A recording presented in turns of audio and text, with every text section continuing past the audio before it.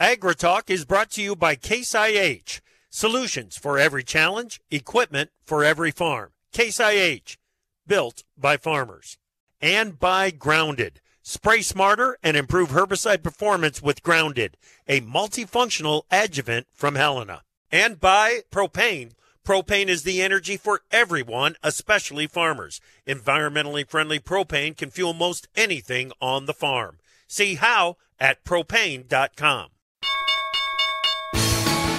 We are live at Top Producers Summit. It's been a great first day on the ground in Kansas City. This morning we had a fantastic farmer forum with the finalists for Top Producer of the Year. This afternoon we're talking with some of the top presenters at TPS. We're talking fertilizer, market outlook, and precision conservation. Live from the City of Fountains via Farm Journal broadcast, this is AgriTalk. This afternoon, we begin with a conversation with Josh Linville from StoneX. Then we chat with Britt O'Connell from Ever.Ag, and later, Ryan Jones and Kristen Weber from Precision Risk Management. Directly following the news, Matt Bennett from AgMarket.net. I'm handsome newsman Davis Michelson, and now, here's the host of AgriTalk-February. All right, Davis. Man, you know, it really is a wonderful little town that you've got out here. And you're in that part of the city that actually sparkles a little bit. Yeah, well, it's shiny sparkling a lot right now. Well, yeah, baby. It was sparkling more earlier when the sun was out better, but a little bit of filtered sun down here. Not bad at all. I can talk to the mayor and have him turn it up if you need. I'll send him a text quick. Let me get in touch with him. That is fantastic. Not a problem. What an in to have. Yeah. Right. Yeah, you know. That is very cool. Very cool. You know what? You go back up to the bunker up in Northeast Iowa. It is 60, not 16, 60 degrees. Yeah, that sounds terrific. I don't know what it is here right now. I've got it on. Yeah, it's not saying. We'll never know. It's like 60.5. It's got to be down here. It's just a little bit better. Welcome to Talk at Top Producer Summit. I'm Chip. That is Davis, and we are glad that you came in to learn a little bit about what we're learning about down at Top Producer Summit.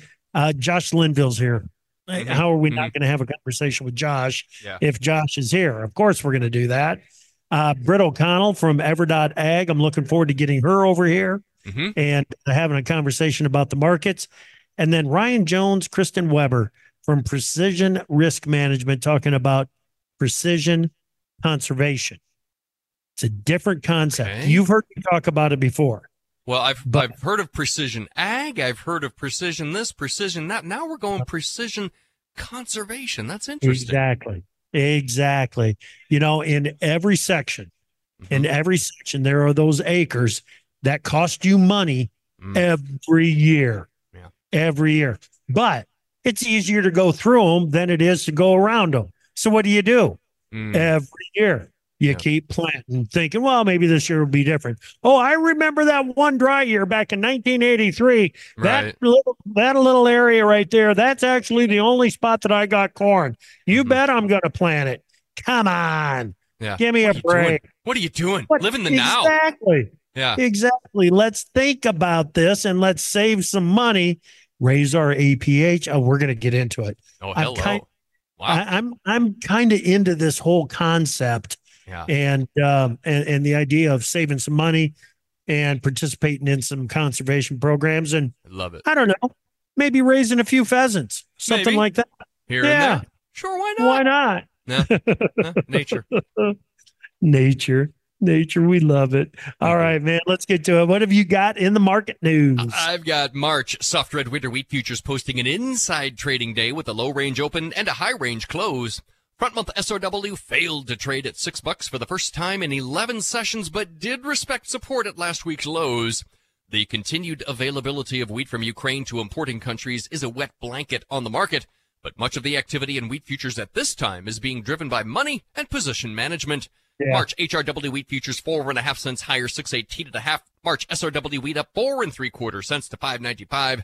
March spring wheat closed at 6.93 Chip, that's up 2.25 cents today. Yeah, and this wheat market right now, it's looking for a headline to give us some fresh direction. And it's just not finding it.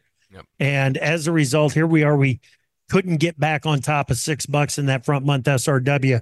It's not a big deal if it happens only one day, but if we start setting up $6 as a resistance level, that's going to get tough.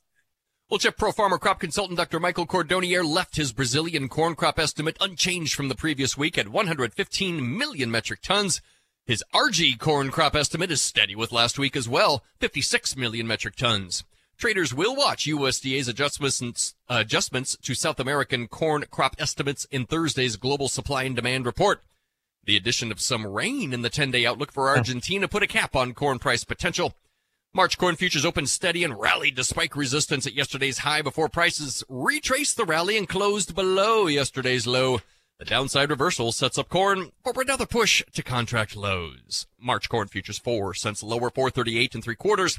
May corn down 2 3/4, 4.50 1/2. July corn futures closed at 4.60 1/2, down 1 1/2 cents. Chip. Yeah, I think the trade is starting to look for USDA crop estimates to reflect a little bit more of what they consider reality in Thursday's report. So heads up on that. Indeed, March bean futures traded in a relatively narrow trading range. The contract started with a steady open and prices traded above $12 before falling back to close below that pivotal level. Despite the failure to maintain trade above $12, March beans have posted back-to-back higher closes as the market attempts to gain a footing for a short covering rally. Dr. Cordonnier left his Brazilian bean crop estimate unchanged at 149 million metric tons. RG bean crop estimate also steady with a week ago at 52 million metric tons. March beans 3 1/4 cents higher today, 11.99 1/2. May beans up 3 1/2 cents, 12.08 1/4. July closed at 12.17 3/4, up 3 1/2 cents. Chip. Yeah, that 149 on the Brazilian bean crop estimate, 149 million metric tons. That I would say is in the lower half. Obviously, it's in the lower half of the crop estimates down there. But some of the producer groups, maybe they're a little too pessimistic, not liking what they're seeing, but they've got some estimates under 140 million metric tons. There are still some estimates out there up to 160 million metric tons, Davis. So there is a wide range on that Brazilian bean crop estimate going into the supply and demand report that we're getting on Thursday. This is going to be it's going to be a big number. I think it's still too early to get a major adjustment by USDA, but it's getting late enough in the year that some are starting to anticipate that adjustment is going to happen. Well, I asked Joe Lardy from CHS Hedging in yesterday's afternoon program, just generally, what are you going to be watching? And he went straight to South America. So definitely something to watch. Yep. Let's see. In other news, March cotton 50 points higher today, 87.54 on the close. On your livestocks, strong cash market fundamentals continue to discourage selling in live cattle. April futures opened on session lows and closed above yesterday's highs, near the high of the day. April live cattle 372.5 higher, 186.07 1/2. June futures up 265, 183.12 1/2. March feeder futures up $3.92 1/2 cents to 246.67 1/2. And on the snout side, April lean hogs gapped lower, rallied to fill the gap, and then failed into the close to settle near session lows. April hogs 95 cents lower, June hogs 85 cents lower, 95.20. Chip? Excellent. Thank you, Davis. If you did not hear this morning's show and hear our tribute to Bill Northey, please go back and listen to that this morning. Just know that Bill was a leader, was a champion for agriculture. He was a friend of farmers and ranchers. He was a doer, and AgriTalk and Davis and I are going to miss Bill. And so please go back and take a listen to that tribute that we did this morning. We are at Top Producer Summit in Kansas City. Thanks for joining us. We got Josh Linville next. From powering irrigation engines to warming buildings, propane has always been a part of American farm life. Now, you can be a part of propane's future and save money at the same time. The Propane Farm Incentive Program is a research initiative that provides farmers up to $5,000 towards the purchase of new propane-powered equipment. In exchange, participants share performance data to make tomorrow's ag operations more cost-effective, more efficient, and more environmentally friendly with propane. Getting started is simple. Visit propane.com/farm incentive to see if you're eligible. Go on the offensive against weeds with Antares Complete from Helena. Antares Complete eliminates early weed competition with long-lasting residual control of broadleaf weeds and grasses. With a balanced premix of 3 herbicides, Antares Complete combats herbicide resistance and helps soybeans achieve a faster, more vigorous start to the season. Take a tactical first strike against weeds and protect your soybeans early with Antares Complete. Always follow label instructions and check registration before use. Contact your Helena representative to learn more. My mom's got a new Case IH tractor, and it can do it all. Bale hay all day. See in the dark with its powerful LED lights. Hook up all the implements. Shift like a race car. Steer with ease.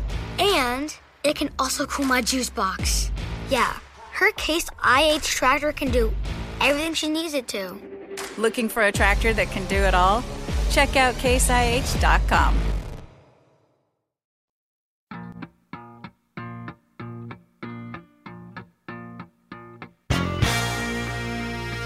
When news breaks, the newsmakers talk about it on AgriTalk with Chip Flory.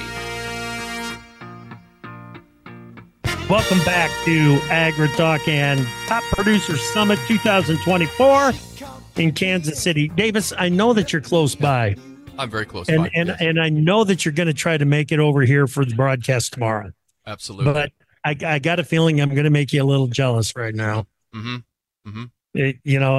Because sitting right across the table from me is Josh Linville. I don't know if you know. Yeah. I don't know if you know Josh or not. Do you? Absolutely, I do. Yes. I'm dead in the water without Josh's info, baby.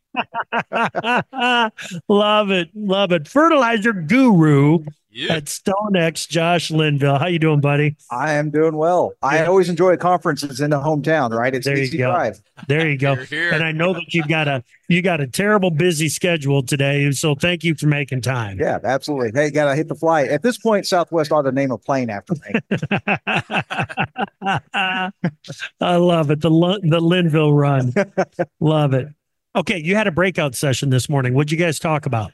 Kind of hit on the points that are driving the fertilizer market or might drive the fertilizer market. So hit a lot about the Red Sea shipment attacks, Middle East tension, obviously Israel-Hamas war still raging, Russia still in Ukraine, the coming spring. A lot of stuff to cover. I felt like I was speed talking my way through it to cover everything in 45 minutes. Yeah, unbelievable. Josh, we replaced the shipment disruptions associated with COVID and all of that with, as you said, Red Sea, Black Sea, Panama Canal, Mississippi River. It's not like we've got a clean pathway anywhere around the world right now for fertilizer, do we? No. Here for the last few years, all these black swan events have really been focused in on the supply side, production, export tariffs, and things like that. Now, all of a sudden, the story is shifting exactly like you said. It's almost turned into more of a logistics game. Scariest thing out there for me, the one that wasn't hit on, is the Persian Gulf, Strait of Hormuz. Everybody will talk about oil shipments through there. Very few talk about how much urea flows to that channel. Okay. So what is the supply situation for us as we head into spring? It felt good last fall. Are we okay for this spring? We are in catch-up mode for the spring. The problem is we had a phenomenal fall, huge run. We think third largest anhydrous run, going back to 2000, back to our records. Okay. Emptied the system. And a lot of people think, oh, winter takes forever. It's so long. It never ends. Fall season wrapped up mid-December. Spring season, if it waits this long, which you've been outside, It's pretty nice. If it waits until mid-March, that is 90 days.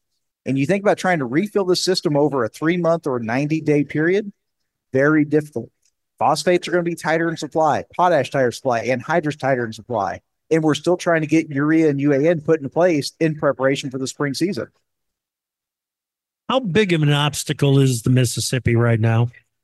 Actually, it's in good shape. Okay. Surprisingly, when you look at the river flow maps, it's a lot of green up and down the Mississippi River. The biggest issue we have today is the Illinois River. too much water because the snow is melting. Okay. But it's in good shape today. But that doesn't mean that's going to be the case long term. Look at the northern plains. Very little snowpack. Guys are complaining. I can't go snowmobiling. I can't go ice fishing. I have to stay in my house with my spouse. I don't like this. So you talk about that. It seems as though we're one dry spell away from going right back to where we were. We're not back to normal. We're just much better than what we were. Okay. So affordability then on the input side of things for the 2024 season. 23 was terrible. 24 has got to be better. It is. When you look at the comparison between fertilizers and grain prices, I'm going to focus on corn. And I'm looking at December 24, saying about 470, 480, which is where it's been recently. Yeah. Urea, UAN, potash are all decently priced versus the last several years. Anhydrous is a little bit on the higher side, but that's due to the fact that we just had this huge fall. Anhydrous is trying to kill demand because it doesn't have the supply in place for spring. Phosphate is very high. The phosphate to corn ratio, we started 2024. It was the second highest ratio going back to 1989 to start the year out. Starting February, third highest. Wow. Okay. So is fertilizer cost going to put a cap on corn acres? I don't think fertilizer itself, but I'll tell you, I'm a little worried. These 24 had been trading, 510, 525 in that range for a very long time. Right. Today it's 470, 480. That's 50, 40, 50 cents a bushel. Right. Off of every bushel a farmer was planning to sell this coming fall. Yeah. And I'm not so much worried about the I-States, the Corn Belt. They will grow corn. That's why they call it the Corn Belt. I'm worried about those acres that were not corn acres prior to the ethanol boom. So you start looking at the northern plains, the southern plains, the Delta. Their profitability isn't nearly as good because they don't raise the bushels. That's where I started getting nervous that we start seeing cuts on some of these inputs. Okay. Man, what are you thinking on acres? What are the guys at StoneX thinking on acres for 2024? We are still using 92 million acres in our fertilizer demand models. I think that Arlen is still using that same number for the moment. And of course, we got people on both sides of the aisle saying, oh, here's why it should be higher. Here's why it should be lower. But we're sticking with 92 for now. So at 92 million, what's your comfort level on the inputs availability? I think at 92 million, I think we'll be okay. I think that nitrogens will be all right. I think potash will be all right. I think phosphate, by the time we get towards, let's say, last part of April, we might find out we're a little bit long just because I don't think the market is expecting the demand cut that we're foreseeing. Okay. All right. That's for the year ahead. Go a little bit longer term. What are some of the things that you're watching in the long-term outlook? Easily the Middle East. Yeah. Every single morning, I start my day by turning off the alarm 16 times. And then I check the news to see what's going on in the Middle East. It's it's one of those things that, like I said, right now, it seems like the responses back and forth have been relatively small. It isn't, of course. It's affecting human lives all over the place. Right. But everybody is staying contained because nobody wants to take that step. But think about to the Persian Gulf War. We talked about how difficult it was to move oil through the Persian Gulf. And this was Iraq. They're at the very tip of the Persian Gulf. Iran lines the entire eastern board of the Persian Gulf. So imagine how hard it's going to be to sail ships through there if we get into a knockdown, drag out scrap with them. Right. They can shut that lane down. Yeah, media is going to talk all about oil, but we are talking millions upon millions of tons of urea that are exported from that channel every single year. And if urea goes up, so too will UAN, so too will anhydrous. Nitrogen as a whole will rally if that low probability, high impact situation plays out. Gotcha. Davis. Mm-hmm. Yeah, Josh, I'm stuck on this phosphate thing, dude. You mentioned it a little bit ago. You and I have talked about the Morocco thing. That apparently that's a lost supplier to us, at least to some degree. China's not sending us the amount of phosphate that they once did, as I understand it. I mean, we're not getting phosphate from nearly enough sources for me to be comfortable. Josh, how many phosphate sources really are there for us to draw from here? Good question. Saudi Arabia. Yeah. When you look at it, the top 5 exporters in the world is the U.S., Morocco, China, Russia, and Saudi Arabia. Well, we are the U.S. We have duties against Russia, Morocco, and China. That leaves the Saudi Arabia. Now, when you start going further down the export list, those numbers drop off drastically. You go from millions of tons per year to hundreds of thousands of tons per year. Yeah. So, yeah, our options are limited. Now, Fortunately, we are seeing some supply starting to arrive. We're hearing a few vessels that are heading this way, which is a good deal. Unfortunately, even if these duties were completely gone, it's not like we expect phosphate to drop by a third. At the end of the day, all that would mean is rather than us trading at a premium to the world, we'd be drawn back in line. That's probably about a $30 to $50 correction. Okay. So it's not the silver bullet people think it is, but trust me, $30, $50 per ton of phosphate, it's something. Heck yes. Yeah. Heck yes. Okay. Kind of an off-ball question here. And the reason I'm going to ask it is because everywhere I go, farmers are asking me about biologicals. They want to know, do they work? Should I be trying them? What? Blah, blah, blah. There's a lot of products that are coming to the market that are designed to make fertilizer use more efficient, make the same or more bushels with less fertilizer. Are you seeing any impact from those products coming onto the market? I haven't. And I'm not sitting here saying they do or don't work. I'm not smart enough to even trying to start a conversation on how they all work and everything like that. I sat down with a gentleman who tried to explain it to me. He said, oh, it makes the nutrients that are in the soil more readily available. Right. I said, okay, so let's say you use up those nutrients. Well, doesn't that just mean you have to replace those nutrients as well? Well, yeah, but you can draw from the soil more. Oh, okay, so maybe extensive during this period like phosphate is today. Maybe you can draw more phosphate nutrients from the soil that are sitting there untapped. When this ratio gets way too high, the value gets way too high, and you can wait until it improves. But from my limited point of view, it doesn't really change the game. Maybe it just changes the time frames a little bit. You know, you've got me thinking right now and running the math a little bit differently in my head. Just because you're increasing the plant's ability to uptake those nutrients doesn't mean that over time you're going to use less. Right. It's just you're going to have to replace it. Maybe it just gives you a little bit longer to replace that nutrient in the soil, which, hey, in times like this on phosphate, that's not a bad strategy. That's right. That's right. Josh, it's great to see you, buddy. You as well. Always good to see you in the flesh. That's right. It certainly is. All right. That is Josh Linville. He is at the Stone X Group and heading out the door right now to catch a flight. We appreciate Josh making time for us. Coming up next, we got Britt O'Connell from Ever.ag. Let's go to the markets page at profarmer.com and check today's closes, where March HRW wheat futures were 4 1/2 cents higher, but 6.18 1/2. March SRW wheat up 4 3/4, 5.95. March corn futures were 4 cents lower, 4.38 3/4. May corn down 2 3/4, 4.50 1/2. March soybean futures 3 1/4 cents higher today at 11.99 1/2. May beans up 3 1/2 cents to 12.08 1/4. March cotton 50 points higher, 87.54. On your livestocks, April fat cattle were $3.72 1/2 cents higher at 186.07 1/2. March feeders $3.92 1/2 higher at 246.67 1/2. And April lean hog futures 95 cents lower. The June contract 85 cents lower at 95.20. Get more market news every market day. Try profarmer.com. Go on the offensive against weeds with Antares Complete from Helena. Antares Complete eliminates early weed competition with long-lasting residual control of broadleaf weeds and grasses. With a balanced premix of 3 herbicides, Antares Complete combats herbicide resistance and helps soybeans achieve a faster, more vigorous start to the season. Take a tactical first strike against weeds and protect your soybeans early with Antares Complete. Always follow label instructions and check registration before use. Contact your Helena representative to learn more. My mom's got a new Case IH tractor, and it can do it all. Bale hay all day. See in the dark with its powerful LED lights. Hook up all the implements. Shift like a race car, steer with ease. And it can also cool my juice box. Yeah, her Case IH tractor can do everything she needs it to. Looking for a tractor that can do it all? Check out caseih.com.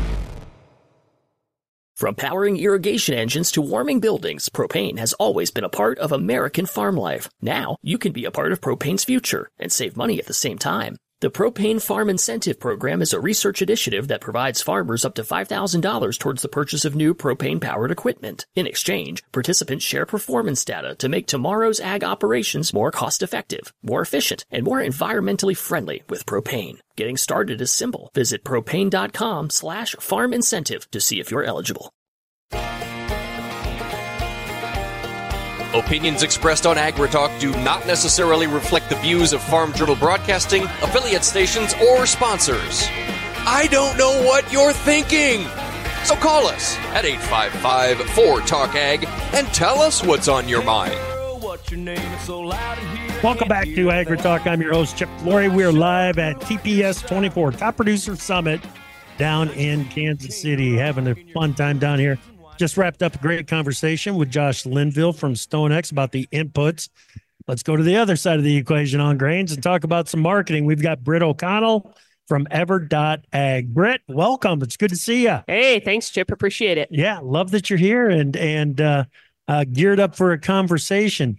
The 2023 crop, I want to stay on that a bit because I've had some questions down here about what do I do? I still got it. I know I should have done something. And I'm not getting the feeling, Britt, that it is an overwhelming amount that they've still got ownership of, but it's more than what they're comfortable with. What do they think about now? What should they be? Where should their eyeballs be? So I think the thing that guys need to be most mindful of is there is a lot of unpriced corn out in the country, in the hands of the farmer, who obviously, has been by and large disappointed by price action as of late. Hindsight is obviously 2020, so it doesn't do us a whole lot of good to talk about coulda, woulda, shoulda. We really need to talk about now that we've got the market fundamentals laid out in front of us for 2023, what does opportunity look like? I would tell guys, be proactive and redefine your expectations. So in our opinion, we really need to be looking at prices back at the top end of the range, which has really been like $450 versus the March contract. And I know that sounds really disappointing to a lot of folks, but if you look long-term, $450 is a huge pivot point in this market. Right in the middle of it. It is. So we pass through $450 on our way to $6 and $7 and $8 corn, or when we break $450, it's generally on our way back towards like $4. Yeah, three handles. Amen. Right. And so commodities are not typically price adjusted for inflation. That's the other thing I would tell guys. Mm-hmm. So a lot of folks, they want to say, hey, I can't sell it because it doesn't cover my cost of production, or because, this is the bottom it's going up from here. And I would really challenge producers' thoughts. If you go back and look in history, when we've had a 2.2 billion bushel carryout, when we've had 15% stocks to use ratios, prices have generally had a 3 in front of them. Yep. And so even though this maybe doesn't define the opportunity we thought or would have hoped to have, this still looks better than the further we get down the road, because with all this unpriced grain in the country, buyers are aware of that. Yep. And the deeper we get into this growing season and the more confidence we have in the 24 crop, I'm afraid that the further prices can slide on 2023. So I would redefine your expectations and get some targets out there working at the top end of the range of this market. The other thing is right now, interest rates are real. That's something that guys need to account for. And so we say, between interest rates and storage costs, it's probably costing a guy 8 to 10 cents a month to carry this crop forward. And so what are you hoping that it does come June or July? That's 50, 60 cents of interest that you're going to pay between now and then. That's one heck of a rally. Yeah. And is that realistic with the type of environment we're in? I would argue it's going to be really tough. Yeah. Yeah. And don't think that if you get a 20-cent rally and you sell it better, 20 cents better in June than you could today, that you were a winner. That's right. It's most people can do math. Yeah. And you can try to claim that as a win, but it is not. That's right. I think that's the big thing. And, I would also take a step back and I would challenge guys, think about your 2023 cost of production and use your real yield from this year, because obviously we were all surprised. We were all shocked, but we actually grew one heck of a crop. And so if you back into that and take into account some of the sales that you've made, you might be pleasantly surprised. It may not be the kind of margins that we've seen the last few years, but when you still compare them to historicals, you might still come out okay on this 2023 crop. So don't look past those opportunities. Good. Every now and then a guest analyst will say something that I know Davis writes down. I know and I got a feeling that he wrote this one down. I'll check me on this, Davis. Did you write down what does opportunity look like? Absolutely, I did. What does opportunity look like? It's a great question to have to ask yourself now, Brett, after the changes that we've seen in the market. It's that adjusting your expectations. Answer the damn question. What does opportunity look like? Yeah. I think, I just had the pleasure of talking at a breakout session. Yeah. And I spent some time talking about the fundamentals of the market, but we all know this to be true.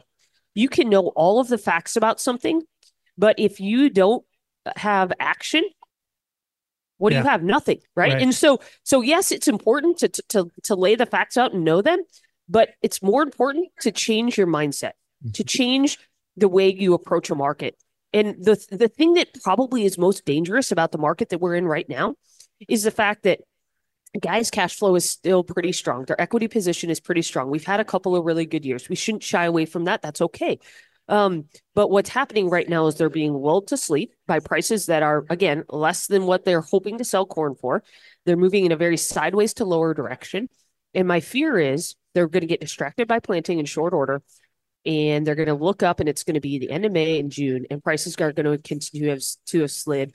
And I would argue there's still really good opportunity in 2024. Yeah. A lot of folks joked and asked if I had brought a lot of Kleenexes into the session. But it was also standing remotely. And so I said, well, maybe the word got out that we were going to talk about, $14 beans and $7 corn. But all joking aside, there's really good opportunity in 2024 yet. If you do your cost of production, it's down a couple $100 an acre because we've seen input soften. And if you're able to make sales up around that $5 mark, take advantage of some carry in the market, see some better basis opportunities, I would argue you can still pencil decent average margins when you compare the last 10 years. So I still think there's wonderful opportunity yet for 2024 that's in front of us that we should not be looking past. Right. Yeah, kudos to you for being here and talking about marketing. It's easy to show up when corn's $6 or $7. Amen. Everybody wants to talk to you then. Showing up at 4.5 is a little bit different story. So kudos to you for showing up and doing it. What kind of a strategy do you like? I'm not going to lock you in on anything. What kind of a strategy should guys consider on 24 crop? I like playing from a defensive position. We've been able to be on the offense for the last few years. And if we're real honest about it, we could just sell grain whenever we wanted and make money. I want to play defense. So I like, one, if you know your numbers and you're making margin, you're making good money, because we all know what matters is all how we manage the middle, which is our margin. So if you're making good money, sell the grain. And on the rest of your bushels you're not willing to sell, put in some kind of a floor strategy, because now if the markets rally, great. I get to take advantage of that. I get to sell corn at the higher price point. I take a little bit of a loss on my put option or whatever strategy I might have put together, but now we're selling grain at even more profitable prices. So that's where I like to play from. I want to be very defensive in my approach. Very cool. Makes a lot of sense. Have you given the supply and demand report on Thursday much thought? What are you going to be looking for? I think the big thing we need to watch for right now is South America's numbers. Yeah. I don't see anything earth shattering coming out of our domestic side of the balance sheet. I think what everybody's going to be looking for is potential production changes out of either Brazil or Argentina. So I think that's really what we're going to be watching for. Yeah. What concerns me is we're going to lose 2 or 3 million metric tons out of Brazil, but pick them up 1 or 2 million ton in Argentina. We're just moving bushels around, aren't we? I totally agree with you, Chip. And the other thing that I would say is, watch the ball, if you will. Watch what prices are doing in Brazil. Despite the chatter that's out there, prices are still moving lower in Brazil. That is not an environment where buyers are worried about supply. And so, I don't know where they're going to come in on this thing, right? They're going to harvest this crop between now and May. They're probably going to come in, obviously sub 160, which was a record last year. Yeah. Okay. But they come in north of 150. That is still the second largest soybean crop they've ever grown down there. Ever grown in the world. Grown. Exactly. So it is still going to be a monster crop. And I think that's something we have to be mindful of, because when you look at that global balance sheet, it doesn't quite paint quite as rosy of a picture as maybe our domestic balance sheet, which is still fairly tight. Yeah. and probably giving some support, honestly, to corn right now. Yeah. So realize that we're growing the second biggest crop ever grown, and ask yourself the question once again: what does opportunity look like? That's right. On corn, there's so much uncertainty over what that safrinha corn crop out of Brazil is going to be. Does that add a little bit of caution to your outlook? I think it does to a degree. I think the acres are going to be the first question that we have to ask, because originally the expectation was, hey, prices have slid considerably. Guys are probably going to put in the acres that they originally were. We're going to see less acres than last year. There's been chatter that that's flipped a little bit. Weather has gotten a bit more amicable down there, so guys are more optimistic. Prices continue to slide on soybeans, and so naturally, what do farmers want to do? They want to plant another crop, try to generate more revenue. And so the first question we're going to have to answer is how many acres ultimately get planted down there? I'm still going to bet on the Brazilian farmer growing a crop. Just like every year, I'm going to bet the American farmer grows a crop. And so while we don't want to totally dismiss the idea that there could be some issues down there, at the end of the day, I think our global balance sheet and our domestic balance sheet is frothy enough that we're going to have realized some real concerns. And we may get some little pops as a result of some of the chatter down there. Certainly one of the things that we're watching most carefully, because the funds are so short on the commodity complex right now, if those folks do get scared about something like the safrinha corn crop conditions, now we maybe that's our opportunity, right? Maybe those are the pops that we have to sell. Excellent. Britt, great conversation. Thank you so much for coming over. You bet. Anytime. Thank you. All right. That is Britt O'Connell with Ever.ag. Coming up next, we're going to talk about a concept that I've talked about on the air before, but let's get back into some precision conservation. We'll do that next here on AgriTalk.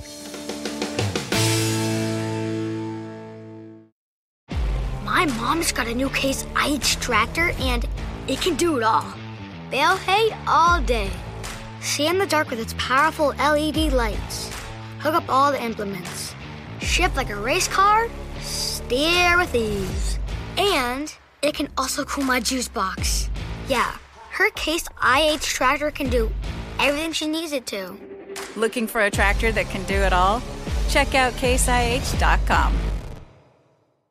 From powering irrigation engines to warming buildings, propane has always been a part of American farm life. Now, you can be a part of propane's future and save money at the same time. The Propane Farm Incentive Program is a research initiative that provides farmers up to $5,000 towards the purchase of new propane-powered equipment. In exchange, participants share performance data to make tomorrow's ag operations more cost-effective, more efficient, and more environmentally friendly with propane. Getting started is simple. Visit propane.com/farm incentive to see if you're eligible.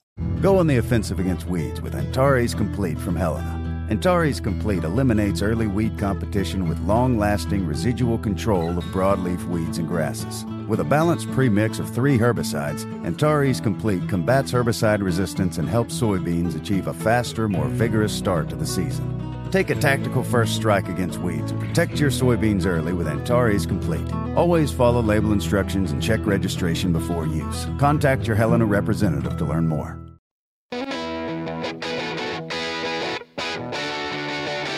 Our name says it all. AgriTalk. What more do you need to know?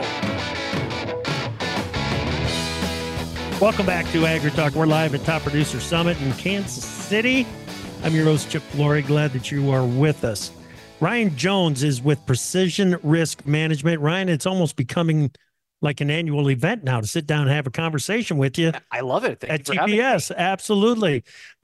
Precision Risk Management. Tell me about it. Precision Risk Management is a crop insurance provider where we really want to focus on precision data, because you can do so many different things with precision data, much more beyond than just applying it to your crop insurance. Given that you always want to apply it to your crop insurance because it makes claims faster, compliance easier, and just a myriad of different things that are really great. But you can do so much more with it if it's made correctly. Yeah. And what we're talking about now with Kristen Weber, also with PRM, is taking that data, Kristen, and looking at it a little bit differently. Yes. And identifying how that data can add up very quickly on the bottom line. Yes, very quickly. So what we did with PRM is we put a case study together utilizing the yield data that was cleaned, because like they say, good data in is good data out. Yep. Pairing that with their production costs and then running a profitability analysis. So we're mapping the field, making it look like a yield map, but those numbers that are on there are actually the where they're being most profitable and to where they're losing money on those marginal lands. So when we're identifying those acres that are losing money, we're also identifying if they took those out of production and put them into some of their program or changed their practices on those fields, how much money could they be saving, increasing their ROI, and then increasing their overall profitability, which is where we all want to be at with our farming operation. Absolutely. You know, I'm old enough that I remember. You don't agree with me on that. Sorry. I am old enough that I remember the set-asides. I even remember the PIC years, the payment in kind. You guys are looking at me like, what in the world are you talking about? It was easy to identify those acres that didn't produce at that time because those are the acres that everybody decided we're going to set aside and not produce on those acres. Without those set-aside programs, if you're going to do it, you got to have financial and economic incentive to do it now, right? Right. And that's what you're discovering with this data. Yes. And the with the data that you're collecting. Yeah, we want to ask, is more always better? Are we trying to farm more acres or more profitable acres? Right. And it really matters about digging into that precision data to see literally what the maps that we can create. You can literally see highlights on the map of where you are losing money by putting seed into the ground. It's not helping you whatsoever to do that. It's a net negative to do that. So why not take those unprofitable acres and turn them into a different program, into a money maker instead? And it's a very visual aspect when you're taking that harvest map, converting it to a profitability map, and you're realizing that on this corner of the field, I'm actually losing $175 an acre. So just not farming it, you're back at zero. And then also looking at a conservation program or alfalfa or something different than that, your swings are a lot greater than just what money you were losing on it prior to that. Okay. When it was in farming. I want to think conservation programs when I'm doing this, because I'm going to get a payment on that piece of ground. And people like to think that if I'm getting in a conservation program, the whole 80's got to go into the program. No. In that 80 acres, there's got to be 3, 4, 12 acres that do not produce on an annual basis.